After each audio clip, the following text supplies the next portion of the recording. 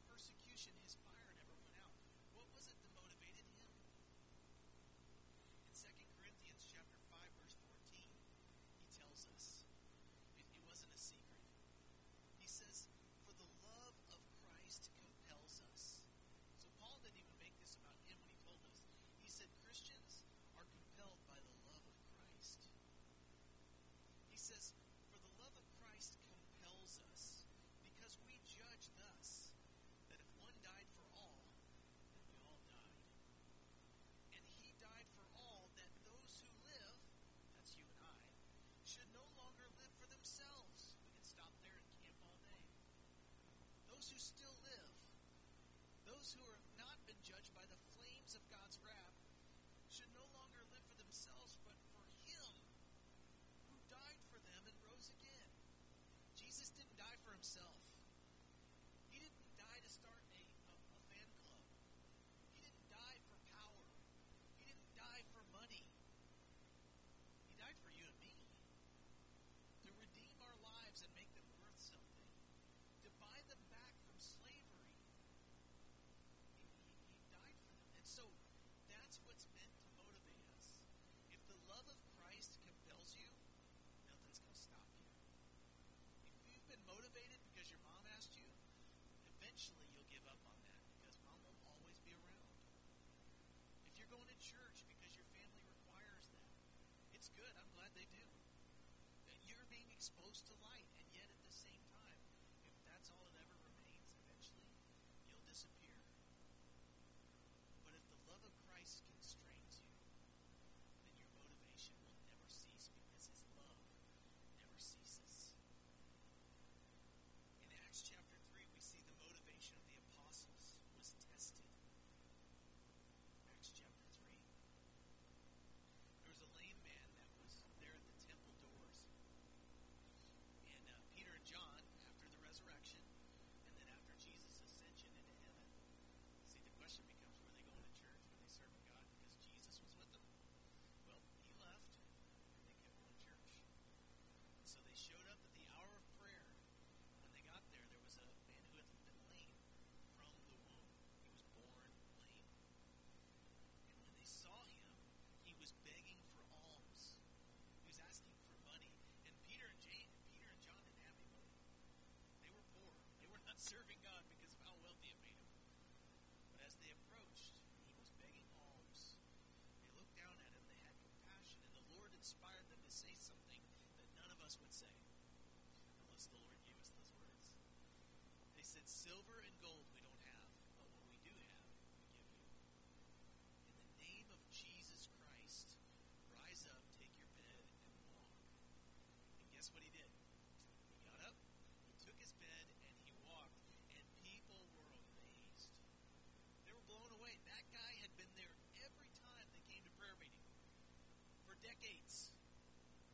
And all of a sudden, this guy that everybody knew was the beggar outside the temple. By the way, he wasn't allowed in the temple if he couldn't walk. He was lame. He was not allowed, according to the law, to come into the presence of God because of that uncleanness. Not because it was sin to be lame, but because that was a sign of uncleanness. And so they couldn't go in on their own. But Peter and John raise him up. He's walking. He can go in and worship now. And so what's amazing about this is that it gathered a group of people, gawkers, rubberneckers. They were like, whoa, what's going on here? And in Acts chapter 3, verse 12, Peter saw the people gathering around him, and he responded to the people. He gets an opportunity to speak. And he says, "Men of Israel, why are you marveling at this?" Remember, he's speaking to a nation that existed because God gave 90-year-olds a baby. God gave 90-year-olds a baby. He's speaking to a nation that would not be a nation except God parted the Red Sea and they walked through on dry land. This is a nation founded on miracles. He says, "Why do you marvel at this little thing? God can raise the dead." And so he said, "Men of Israel, why do you marvel at this? Why look so intently at us? Why are you looking at us like we did something, as though by our own power or godliness we made this man walk?" So when Peter and John did a miracle, and everybody thought that it was them that did it, their immediate response was, "Hey, it wasn't us. It's the God who raises the dead. It's the God who sent Jesus, your descendant, the very Son of